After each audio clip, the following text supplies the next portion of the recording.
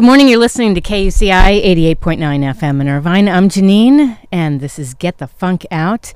That was a little taste of Smith Radio, Scott Patterson's Ha Ha song. He'll be on my show next week. And standing by to join us to kick off the show is Ellen Hopkins, who's been called the best-selling living poet in the country by MediaBistro.com. She has over 4 million books in print, many reaching number one on the New York Times bestseller list. Good morning, Ellen. Good morning. Thank you so much for calling into the show. You bet. It's a beautiful day here. I don't know what it's like where you are, but it sure is pretty here. Where are you located? I live near Carson City, Nevada. Oh, I bet it is nice. Yeah, it's beautiful. Spring has sprung, except for it's supposed to snow again next weekend. Oh, you're kidding. Oh, my gosh. We're in Orange County. We're broadcasting live from the UC Irvine campus. Excellent. Yeah. So, wow, what a career. Could you give us a taste of your backstory about how you became a writer? Well, my way in was through freelance journalism, and then into children's nonfiction from there, and then there was a personal story that hit very close to home, a story about addiction that sparked an idea that I should write a book for teens about meth addiction, which was my daughter's story, basically. And that was my way into writing YA, and that was 14 years ago, and I'm still here. That was the book Crank, right? Published in 2004? Yeah. Tell me about your style, because you have a very interesting writing style. As a journalist, I've always been writing poetry, so it's called verse novel, or novel and verse is what they call it, and so melding fiction and verse, I kind of fell into it because when I started Crank, I wanted to write first person from her point of view, and the voice in prose was mine, not hers. Okay. And so I decided to try it in verse, and it worked, because verse very specifically puts you inside the characters. It's a lot more like living the story than being told a story, I think. That's how I refer to it, and I think it works very well that way. Now, I was reading some information that came along with your book, and you know, I understand that your novels, they push boundaries. You do have a lot of readers that contact you. What is that like? It's sometimes it's heartwarming and sometimes it's heart-wrenching, you know, because they feel very comfortable with sharing their stories with me, and some of those stories, you know, you would hope that things like that don't happen to young people, but they do.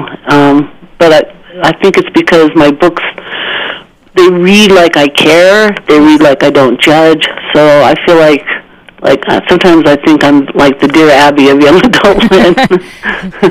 Do you find that you reflect back on your own teen years? Is that why you're so relatable, maybe?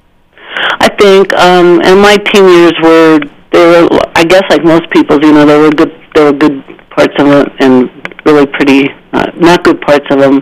I don't look back particularly fondly on my teen years, and I'm not sure, I don't think a lot of adults do.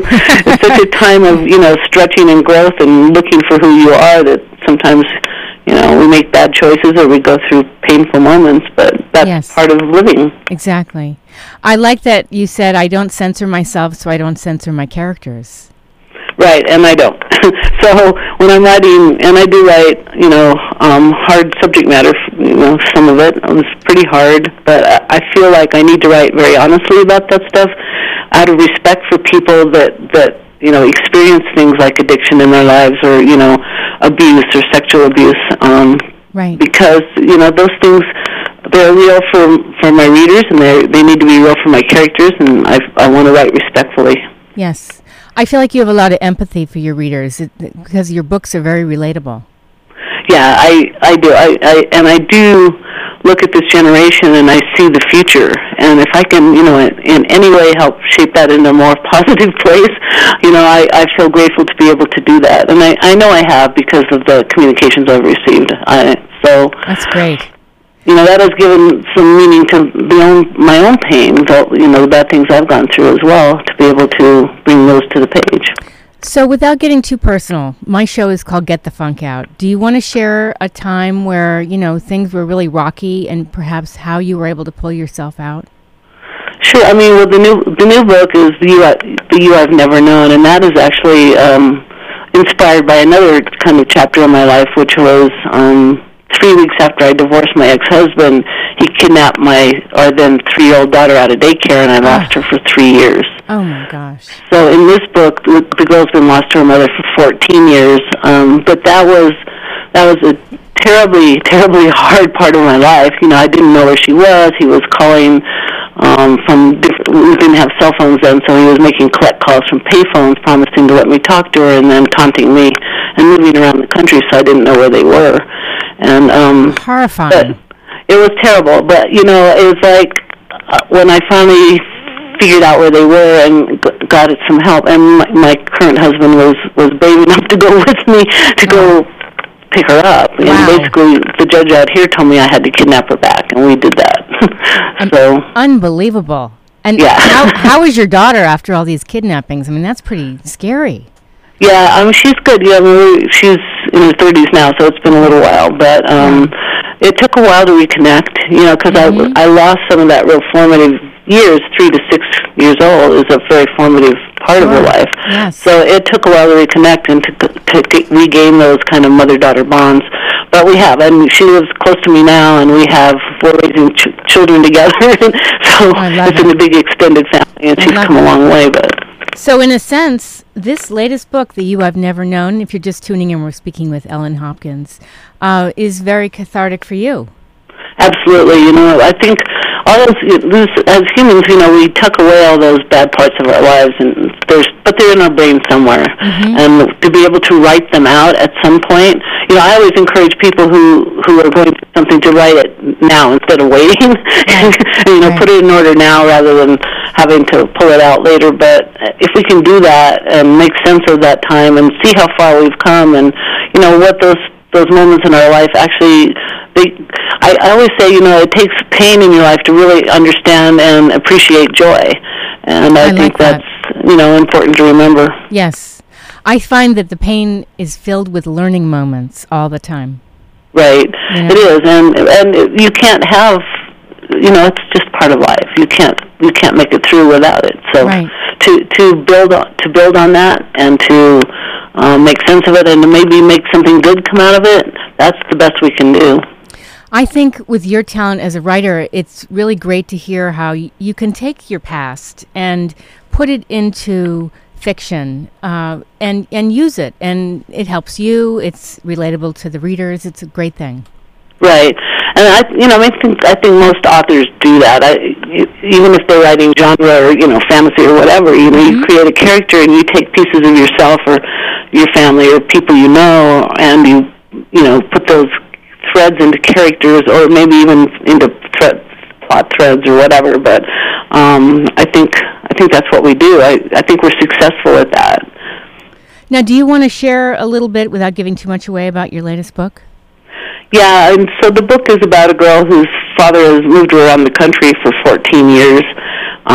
They finally settled into a little town in California, and she's been in one school for an entire year. She's made friends. She has love interests, one male and one female. So she's really trying to figure out who she is at this moment in her life at 17 years old. And just as she thinks she's starting to get it, she discovers that everything her dad's told her about her mother, which is that her mother deserted her as a baby, is untrue.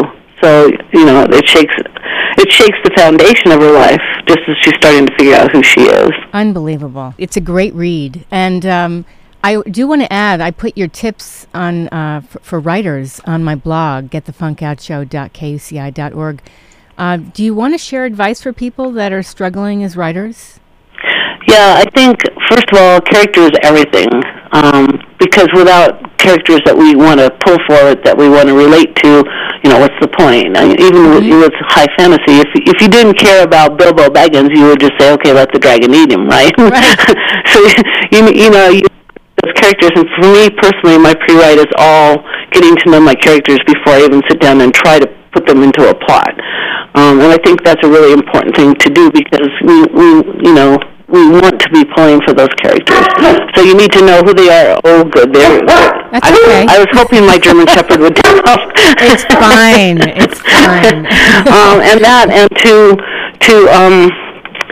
to try to write something every single day, even if it's just a little bit. I travel a lot, and it's hard for me to do that, but I always try to at least write a few sentences. And even if you're traveling, it's new settings or it's new people that I people watch relentlessly. So characters that, things that might spark a character or something. Sure. So going someplace new to write, even if it's not way far away from home, is often a good thing. It kind of sparks that creative place inside your brain, Absolutely. I think it's a good idea to have a little notebook in your purse or carry a full-size notebook wherever you're going, especially on a long plane ride. For sure. And airports are the best because they're such high-stress places, really watching people, how they relate to their families or whatever in airports really can tell you a lot about a person. And that can also show you, a character that's yanking their kid through the airport is a different character than one that's, trying to, carry them and, quiet them or whatever. Did you always know you wanted to be a writer?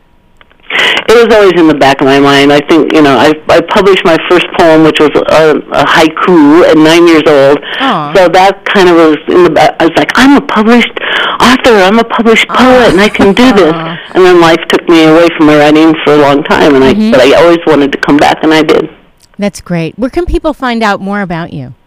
My website's just my name, ellenhopkins.com, and you can find links to my Facebook page, which gets a little political. So if you don't want to get political, you can go to my fan page instead, or Twitter or Instagram. I've got pretty much all that social media stuff going on. So you can, and anybody that wants to contact me, if you write me, that is me answering those messages. Oh, right. On Facebook, I saw that fan page, and you said, "This is me."